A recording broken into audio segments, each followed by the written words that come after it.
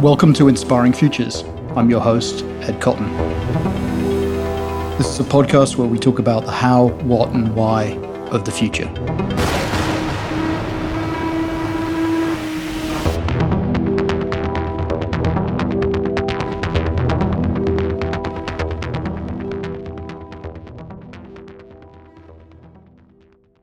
So, welcome to another episode of Inspiring Futures. I'm delighted that Nicholas Nordström of Acne in Stockholm is my guest today.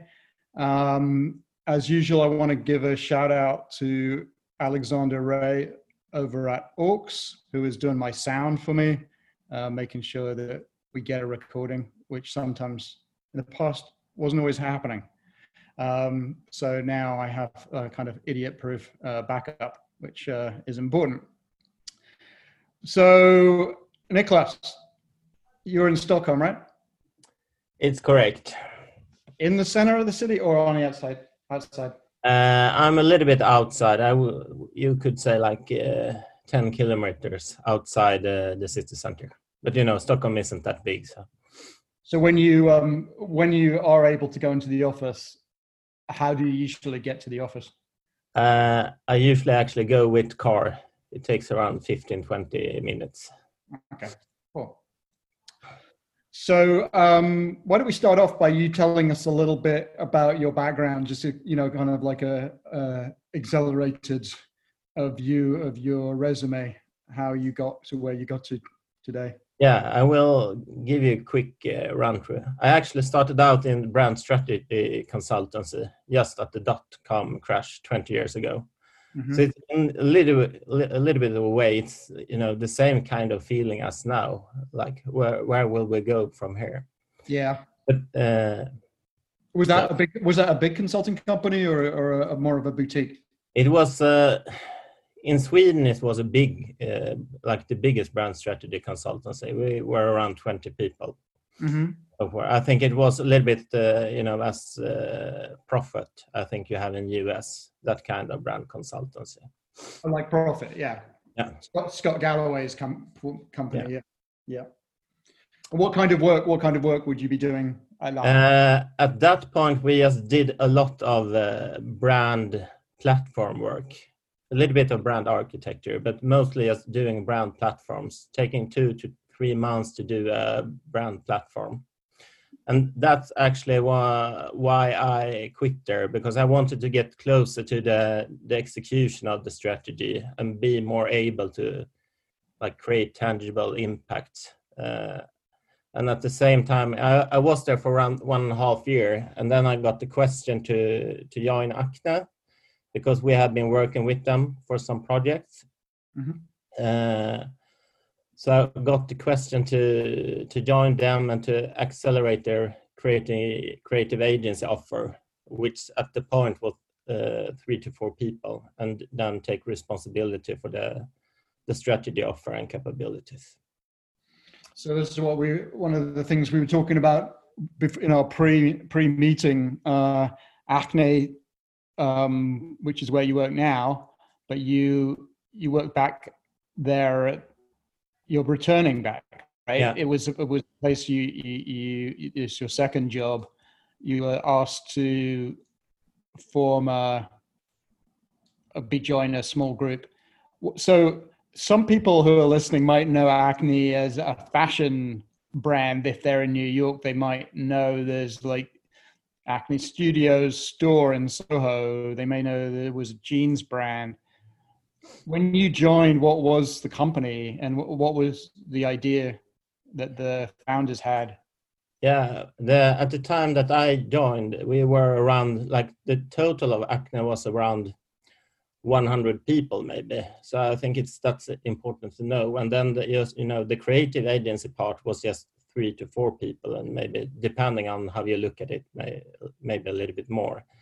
And then more like the core businesses of Acne then was more like their own product. So we had the Acne Studio, which is called now, which was more like the jeans brand and the fashion brand, which was maybe 1/4 of the company, if you think about people. Mm. Then we actually had a digital gaming company that was called NetBaby. And then another part was that we had a film production company, which was also thriving at the moment, and it was more like one of the biggest and most successful film production companies at the moment. So that was the context of the Acne business. And how many years has the business been running when you joined? It had been running for around 5 years. Okay, and so tell us a little bit of this. Who were the founders and their sort of background? Because what interests me is they came up with a really ambitious model of, you could say, yeah, they're related businesses, but they were quite different. You got production, you got fashion, you got video games. So who are the brains behind Acne? And it was what you call an eclectic mix of people, actually. Yeah. We had one ad agency guy, which is called Jesper Kautoft, which had been working at Paradiset, DDB. I've been working a lot with the diesel campaigns that were famous at that time. Yep. And then it was another guy called Johnny, which he had that Jesper had met when working with diesel, actually, because Johnny was working at diesel. Okay. And then it was let me see, I think 1 or 2 illustrators more, one designer and one illustrator.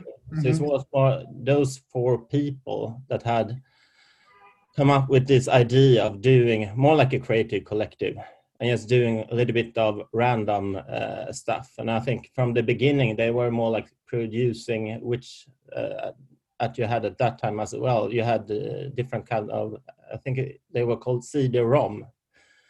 Yeah.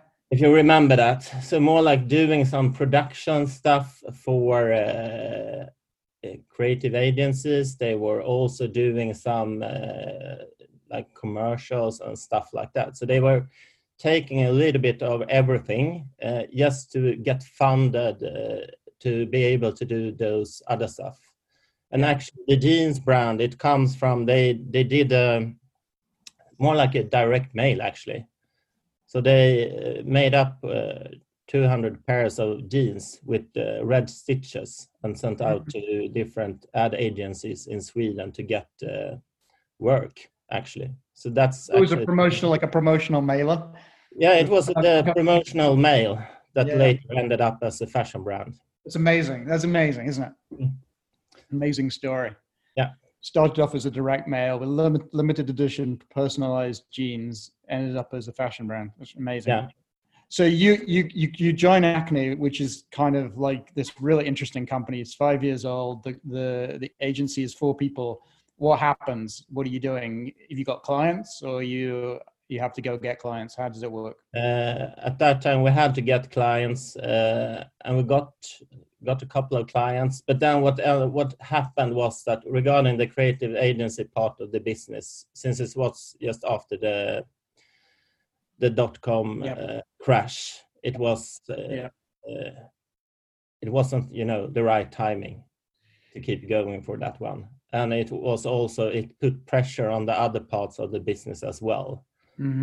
So that's what is more like I decided to leave and so forward. And then I actually started freelancing instead, but keep working a little bit with both the Acne creative agency, but also working directly with the Acne Studio brand and actually doing their brand platform at the time. So you although you left, you were still kind of working for you were still working for the company. I was working a little bit, back and forth. Yeah, back and forth with them. So just to give us some background, how would you? I remember you mentioned Paradiset. I remember them really well. As being this amazing creative force for diesel. But you said that they were part of DDB, but originally they were independent. They might have been. I don't actually know, but they might So have been. give us, so in terms of the agency scene in Sweden, it's mostly in Stockholm, 80%? Or? Yeah, it's mostly in Stockholm. Without one, we have one exception, which is Forsman and Bodenfors, which is on the west coast in Gothenburg. Gothenburg, yeah. They have a couple of years ago, maybe 10 years ago, they actually started up in Stockholm as well. But the key office still is in Gothenburg. So how would you describe the mix of agencies? Is it independent agencies and multinationals? It's more. I would say at the moment it's actually a mix of, I would say, independent agencies or like local independent agencies. We have some network agencies with like a strong local ownership. We have some venture capital backed agencies, which Åkestam Holst is one example of. Mm-hmm. And then we have our model, and we are actually owned by Deloitte UK. But I think what has happened during like the 15, 20 years that I've been part of the business is that more and more of the international network agencies has actually folded or just left the market. Why do you think that is? Why? I don't know actually, but I think it could be, for instance, that I think a lot of the Nordic business is often run out of the network agency in Denmark or something like that. So it's the business in Sweden is to a large extent local. So you actually need to be or have a strong local client list to be able to perform well in Sweden. But it's what's interesting to me is you know, for a relatively small country, there's a lot of creativity, not just in agencies but everywhere. And in the agency land, you had Paradiset back in the day. We talked about Forsman as a creative entity. Yes. And Angstrom, was it Angstrom Holst? Åkestam Holst. Yeah. It's a hard name to pronounce. Yeah. But it seems that Sweden has like a history, the agencies have a history of being very creative. Would you say that's a correct assumption? Or, and of course, who else? We had all the, where did the Volvo work come from? The Volvo work is from Forsman and Bodenfors. Forsman, yeah. We have had some interest. If you remember, Farfar back in the days was a digital agency that was doing a lot of innovative work for Diesel and Nokia as well. And they got acquired by Aegis back in the days. And we had some... Which agency was that? Farfar. Oh, yeah. Fanfar, yeah.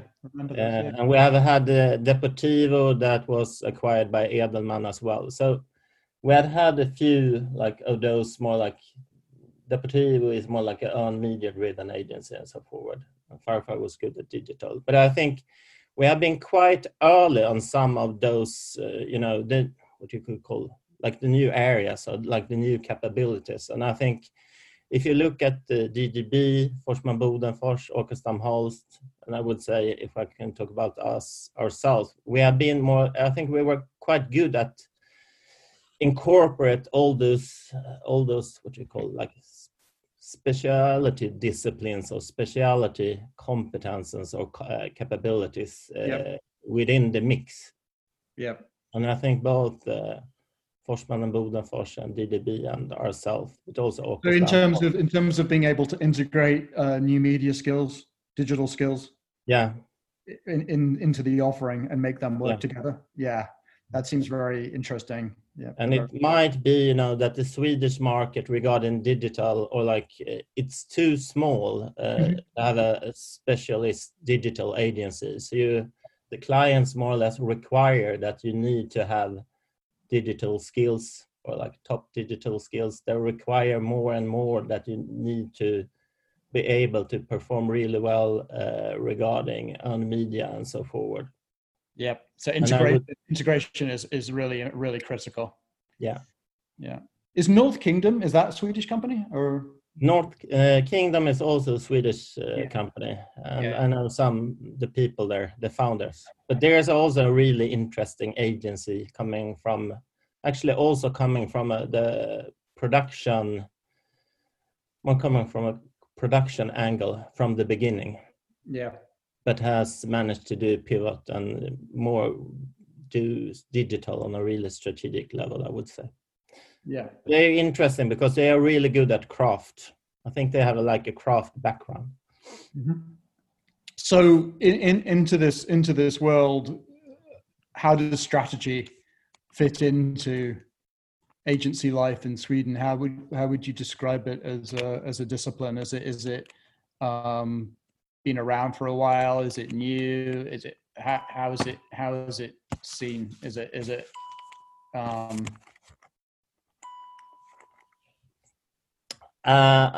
in my view, because when I did my first round on Acne, I actually did a tour at different agencies, yes, with visiting different planning departments, and it was everything from BBH to Wieden Kennedy, DDB, and so forward in London and in Amsterdam. And I would say that the thing is in Sweden is that it's not that mature, I would say, or that professional. We don't have the same culture that you would have if you go to UK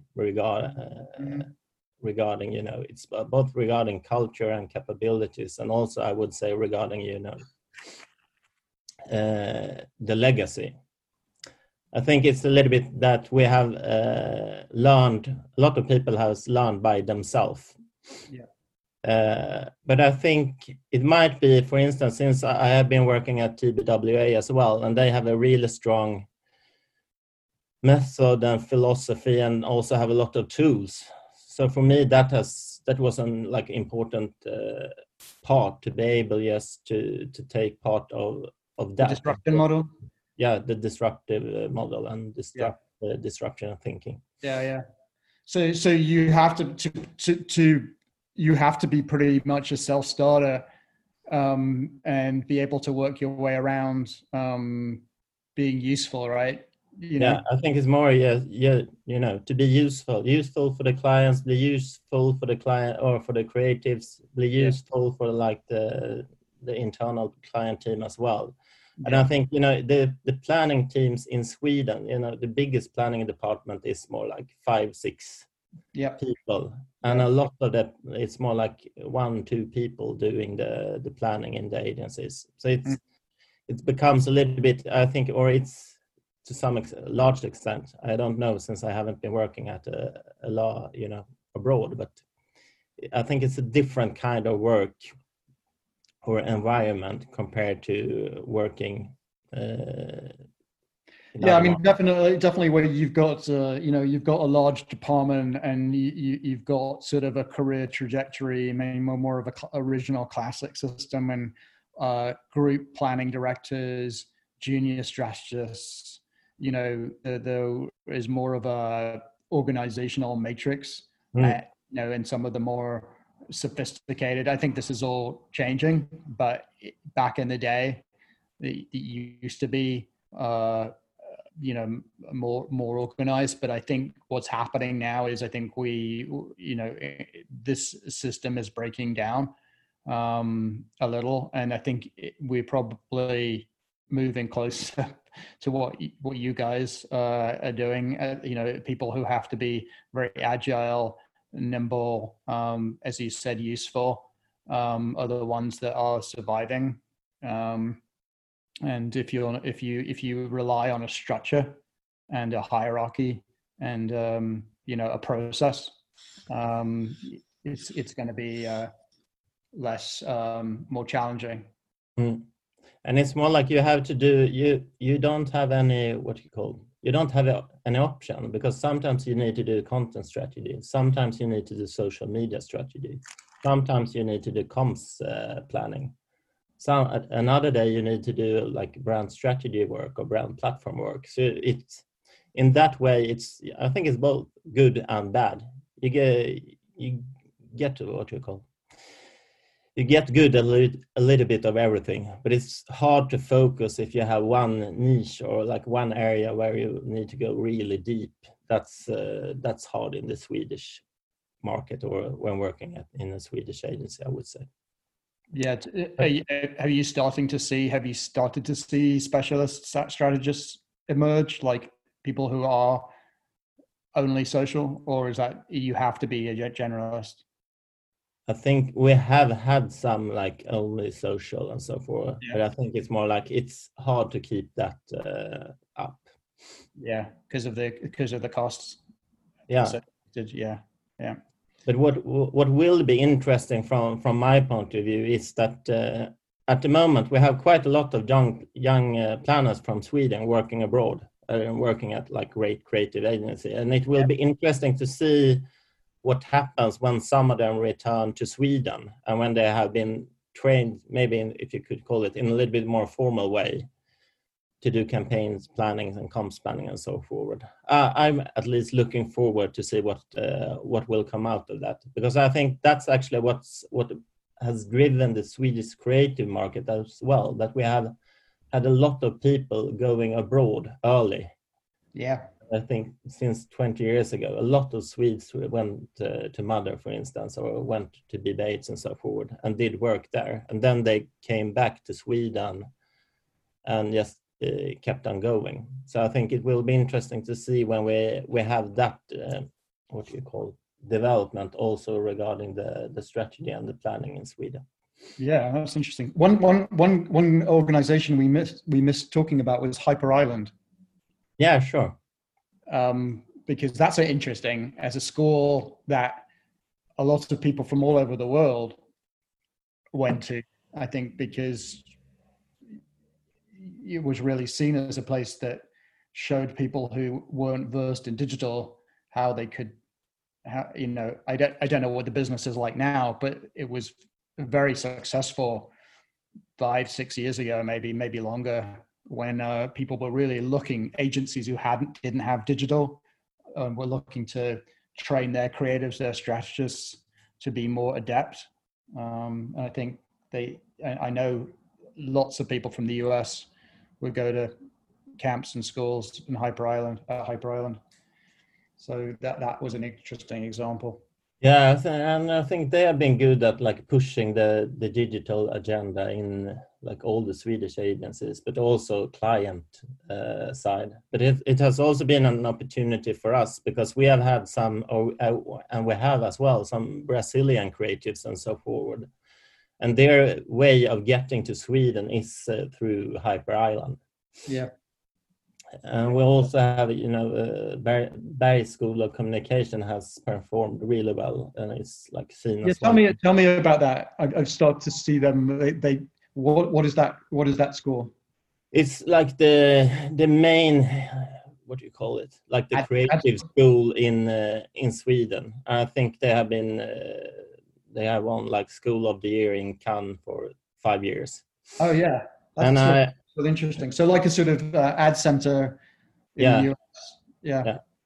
And I've actually been doing, I think for 4 years, I've been running planning and strategy for the art director and the copywriter classes. Awesome.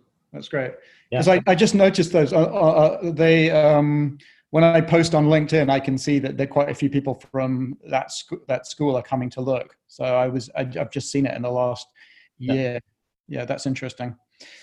So we talked about, I think this is a natural point to talk about the way of working. So we've got strategists who are more generalists. They tend to have to be very self-starters, self-motivated, working on lots of different things, but they're working in an environment. We talked in the pre-talk. We talked about the transparency and ways in which there's a lot of collaboration in Swedish agencies, and how teams work together and how people work together, I thought was really interesting. Can we talk about that? Yeah, we can talk about that. I think it's more like, since there's less structure and hierarchies I think both in Swedish companies and also in like Sweden's agencies, it's more informal, and I think it's smaller teams as well, since you just have the creative teams, the client director, and a planner or a strategist. Yeah.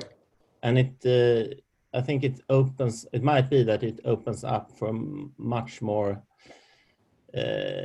collaboration in different ways. And I think what we were talking about in the pre-talk is that, for instance, and I think another part to know about that is that we have often in Sweden, and I think it's been getting more and more in that direction, it's really fast processes. It could be like we have to, regarding the pitches, it might be 2 weeks. Regarding a campaign, it might be 4 weeks, and so forward. Yeah. So it forces you to work in a little bit more agile or a more fluid way. And I like to talk about it more like that you have a fluid process where all different roles and capabilities, they are involved from the beginning to the end of the project. And I think this is the way it has always been in Sweden, but this is not the way when I was visiting different planning departments 17 years ago. And then it was more like the planning department did the brief, then they sent it to the client department, the client department sent it to the creative department. It was a relay race, really called the relay race. Yeah. The handing of the baton. And I'm a big believer more like of a fluid process. It has its pros and cons as every process, but I think it's interesting. Well, it's interesting. I mean, I think to me, again, as I said before, when we were talking about the changing planning world, I think we're probably moving much closer to where you have been and where you are now than what I think some of the biggest issues that agencies face are their own internal cultures that actually I think want to retain those processes, which don't encourage transparency. They're about holding on and protecting. No, you can't see my brief. I'm not ready to show you. No, you can't see the work because we're not ready yet. There's a lot of we're not ready. You can't see it. Sorry. Yeah. And there was a desire to have everything finished or close to finished. I mean, we have these, you have these things with clients that you call work sessions. They're working sessions. They're where you have discussions, but the amount of effort into finishing creative work that looks almost finished for these work sessions is ridiculous. They should be just sketches, black and white, and on torn pieces of paper, but they're not. They're very polished, and the work sessions become theatrical, and there's an agenda. Because what's absolutely critical right now is not just the agencies collaborate, that the clients collaborate too. That's becoming such a key part of success right now. And I think that's one part there where we have been working in different ways. And I think one part as a planner is more like you need to be able to write the brief in a day. And it's more like, it's not the final version of the brief. It's like, you could call it like the 0.5 version of the brief or something like that. And then you have like, during the process, together with the creative team and so forward, you will more like try to finalize the brief. But what often happens is also that you will never get through, like the brief will end up at like stage 0.8 or something like that. Yeah. Which is interesting in a way. But we have also had clients that wanted to work really collaborative with us. And sometimes where we've been working, totally transparent with the client, and the client has like full access and can like enter the room or workroom or whatever you like to call it during the whole process. And we had and also that we shared the documents with them regarding the creative developments from the early stage all the way to the end, and just working with Google Docs and so forth. Yeah. But it all depends on the client, and I think if it's going to work, it requires it requires a lot from the client as well. Oh yeah, for sure. Yeah. I mean, I think the overall, the old system of working in your swim lanes, you knew what you had to do and you knew your responsibility. But when you're talking about a collaborative environment, people break out of their swim lanes, and there has to be, I mean, I've been doing a little bit of work on this. Google did a ton of research onto what made effective teams, and they spent millions of dollars, and it took a lot of time. But they talk about psychological safety as this key determinant, which means basically that people are comfortable saying what they think to others in the team. And if you don't have that safety, if you have a hierarchy and someone isn't comfortable, then this collaboration doesn't really work. So I have to be comfortable that I'm comfortable with my creatives talking about strategy as they are with me talking about creative. And there's a mutual respect for the team members. And that's not always easy, and that's not always possible in a hierarchical system. So I think what you guys are doing is interesting. I mean, the reality is we kind of all need each other, right? I mean, now, you all sort of, we're sort of, I think we're moving away from a guru model. It's no longer sort of one person who is the architect. It is a team increasingly who shape things. Across all areas of life. It's the team that makes these things happen. Yes, individuals play key roles, but it's the idea that people working together really make a difference. So talk a little about Acne now. So back when you first worked at Acne 20 years ago, it was 3 or 4 people as this very interesting fledgling company, and now you're an agency that's owned, same name, owned by Deloitte in the UK. Yeah, that's correct. It's very different. So it's a different world, right? In some ways, I would say yes and no. I think the key thing is that we are owned by Deloitte UK. So we aren't owned by Deloitte in the Swedish market.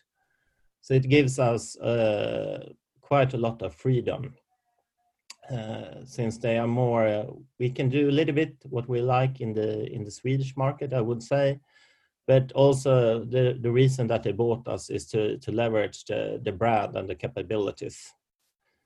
Yeah. So we have presence in a couple of the European markets, and I think we're getting some good traction in UK and so forward. So I think in that way, it's different from when I've been working at Grey or TBWA and so forward. I think we have in one way a little bit more of a we can put, I think the big difference is that we are more like the head office. It's not when I was working with TBWA, then it was Chiat Day in New York. Yeah. Or when I was working at Naked, it was the UK office and so forward. Now it is more like we are that office. So that's, I think, a big difference. But of course, what we don't have anymore compared to in the beginning, we don't have, the possibility to like launch our own ventures or launch our own products and so forward. Yeah. So Yeah. you're the head office. You're a head office of other Deloitte. That's your network, or it's other Acne. It's other Acne offices. Yeah. Offices around the world. Yeah. So which markets do you have offices in? We have offices in UK. We have in France, Germany, and then we have in Japan as well. Mm-hmm. And how did they create these offices? Is it people moving to these markets, or was it part of the Deloitte? How did these offices? It's a mix, because we had some presence from the beginning, or Acne had some presence in those markets when Deloitte bought us, and then it depending on the markets, they have merged it in a couple of different ways. But for instance, the office in Japan was a new launch business that wasn't on the market before the acquisition. And I think the entity in Germany is more like a mixture of Deloitte Digital and Acne and so forth. Yeah, it's the same thing in UK, I would say. I think I'm not sure, but which one is Acne and which one is Deloitte Digital is a little bit unclear at the time. Or I think they borrow people from time to time. And I also think that's a different model, because the consultancy model is more like to pick up and set up the team that you need to solve the client's problem. Yeah. And I think that's a big change compared to an advertising agency that's more used to having their team. The consultancy model isn't like that. The consultancy. I think that's something that's for me, the big holding companies, they have to move to that consulting model if they're going to survive, because they have to be able to move to virtually create teams of talent, people who, and I think this current situation that we're in might accelerate that, because it doesn't matter where you are, right? It doesn't matter where you're located. Do you guys share clients, or is each of these businesses is independent? Do you work with these teams on? We work with some shared clients as well, and sometimes we have even Deloitte also owns Heat in US as well, so we have had shared clients with them as well. But if we go back to Acne, I think what has happened, and I think some of the lessons that we have been talking to pre this meeting, is that I think it's always evolving. I think that's the same principle that's behind the Acne Studio, the fashion brand as well. They are always evolving, and I think that's more like the brand essence, or like the core of the Acne brand, is that we are always evolving, and not so much looking at where other people are going, but trying to go our own way, or creating our own. How do you institutionalize that? That seems like it seems like a very interesting phrase. I think it's more like, I think that's the intangible culture. The culture is to always keep evolving, and I think. How do you keep people accountable to that? That when you have a meeting at the end of every year or every 6 months, how do you? Is it just natural? That I think it's just natural. It's the intangible stuff. People know what you call. It's in the walls of the building or something like that. Yeah. That's really interesting. Yeah. And I think it's in some way, that's at least my view of it. It must be something regarding that, because it's the same thing that you have in the Acne Studio brand that makes them, I would say, so relevant, and that they manage to be interesting. And I think that's the same thing that drives how I think also we're more like the Acne agency is more like a brand than many other brands. And I think they built a brand that's bigger than a creative agency from the beginning. So it's a philosophy. It's more like, it's some kind of philosophy. but it might be, that we haven't managed to, formalize it in the same way as TBWA we did with Disruption, or When I Wasn't Naked, we had a couple of beliefs as well. But I think there's some kind of essence that makes it going.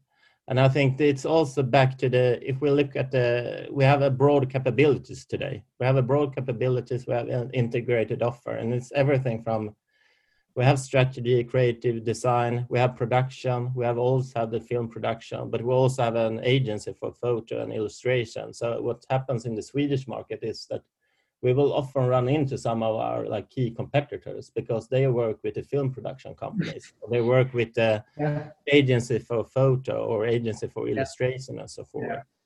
Yeah. And it's but based on that, we can also build teams. So if we need to build a team for doing the reactive stuff for IKEA, that will be a mix of these different capabilities and so forth. That's why you can do things fast. That's how you can do things fast. Yeah. And we also have, we have a photo studio in the basement. Yeah. We have all the capabilities to do post-production and so forward regarding film production. So we try to have all the capability, also the craft or the production capabilities within the house. And I think it might be that for, both for some people like it to have it that way, and they will stay. And for other people or other creatives or planners, it's not their way of working. So it might not be for everyone, but I think it's more like this. We don't have so much structures. It's more like this fluid thing regarding everything. Yeah. But that might also make it easier to build bespoke solutions, both for clients, but also as well internally. Yeah, no, it reminds me, there was an agency, I don't know if you remember, back in the, days of the 60s and 70s in London, called CDP, Collett Dickinson Pierce. Yeah. And they had Ridley Scott and all kinds of people were working there. And they had, they were making a lot of the ads in their basement. They had a handmade studio set up back then, back in the late 60s, pre-digital. So yeah, I think there's a lot to be said, because you can experiment and do all kinds of interesting things within that setup, possibly. Hopefully. So let's talk about the thing we don't want to talk about: distancing. Yeah, sure. So everyone's looking at it. We're here in America. We are, it's getting a little bit out of control. The numbers are staggering. Some states are opening up, and it's become a political issue, which is it's a health issue that everyone should be cognizant of. It's now become a political issue. So I think a lot of people are looking at other countries and are interested in hearing how their policies are working. And I know people have been interested in Sweden because you have a different approach to this distance.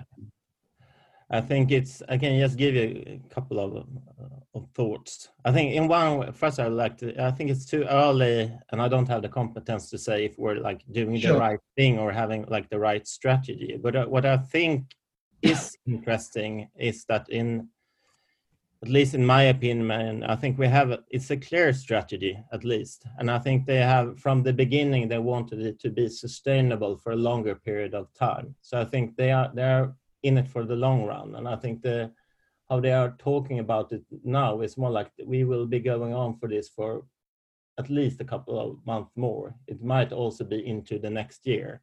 So I think they decided on a strategy based on that it should be sustainable for a longer period of time. And then the other thing is that I think when you look at Sweden, and some might say that we have failed, I think it's more like it's two things that hasn't worked out. And one thing is Stockholm. But then it's actually just certain parts of Stockholm that has been hit hard. It's not all parts of Stockholm. And it's actually the parts that has some, the parts of Sweden or Stockholm where people are having the hardest time, or like so forward, with the highest rates of unemployment and so forth. Oh yeah, the more depressed areas are hit harder. Yeah, they are hit really much harder. And the other thing is that we haven't managed to like protect the places where elders are living. Yeah. But otherwise, I think we have managed to flatten the curve. And I think the big thing is that in some parts of Sweden, they are like 5-6 weeks after us. And I think that's one of the key things, because they haven't really been hit yet. And I think that's one of the reasons that they think that we will need to we need to have a sustainable strategy.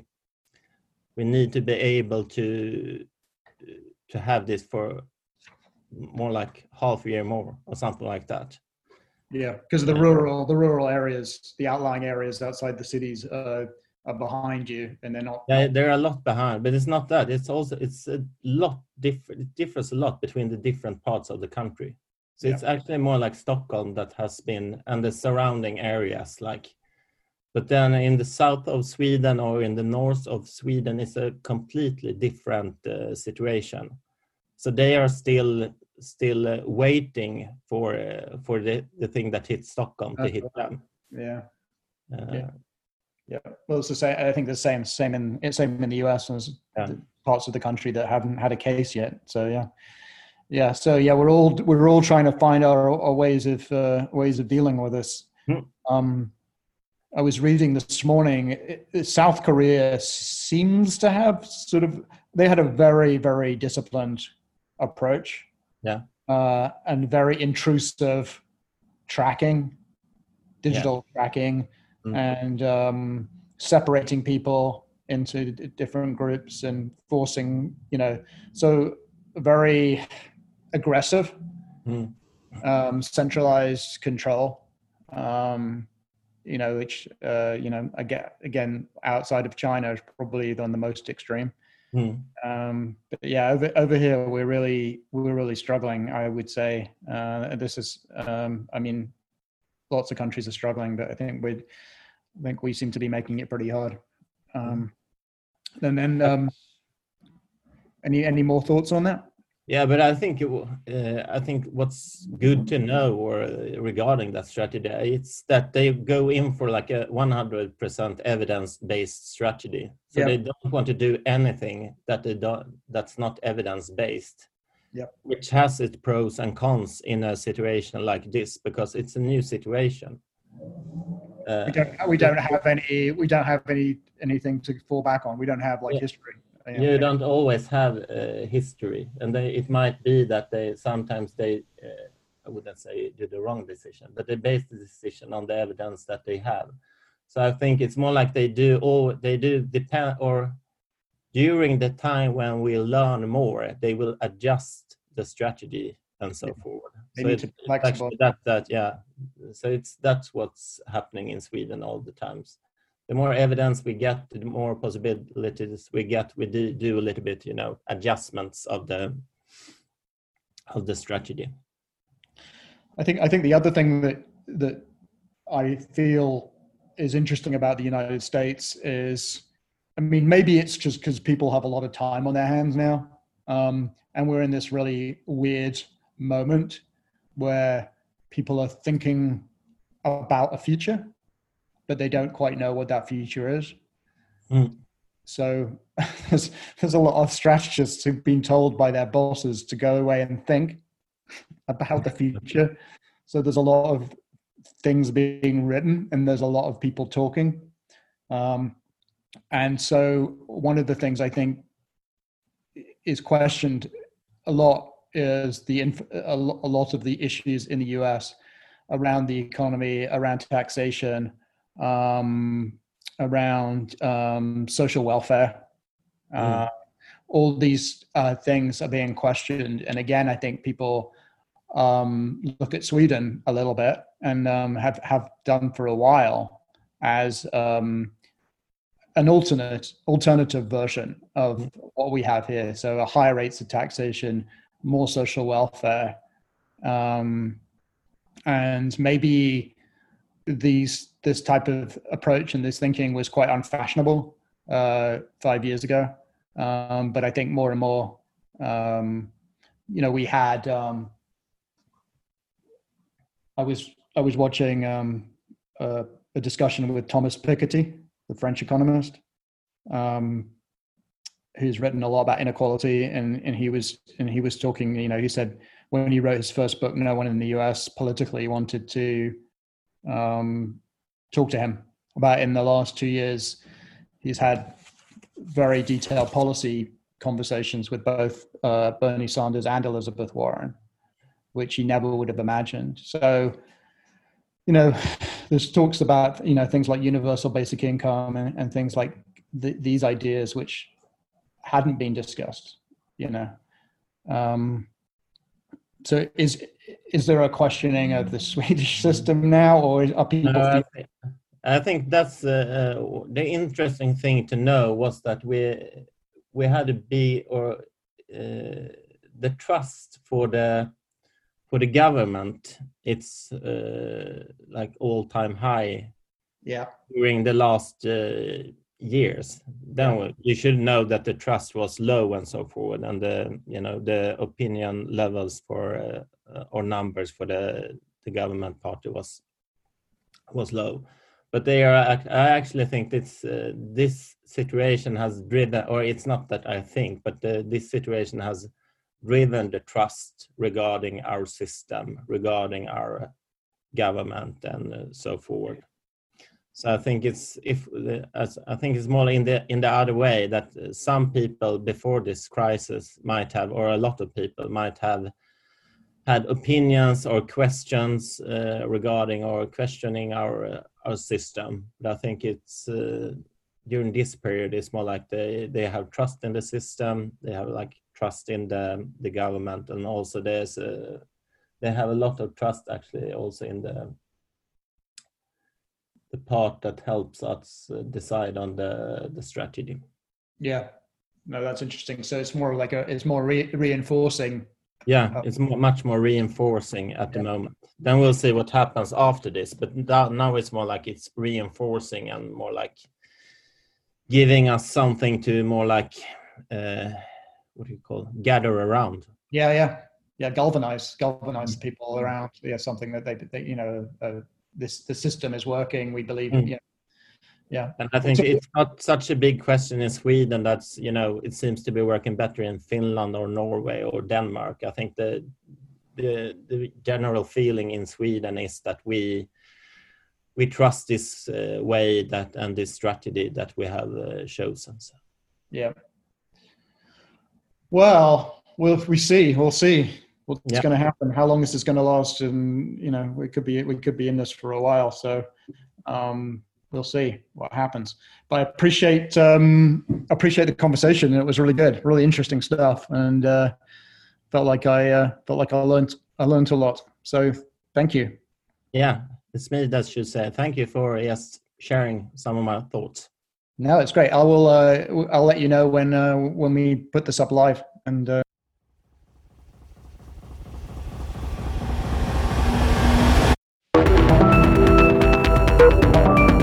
This is your host, Ed Cotton.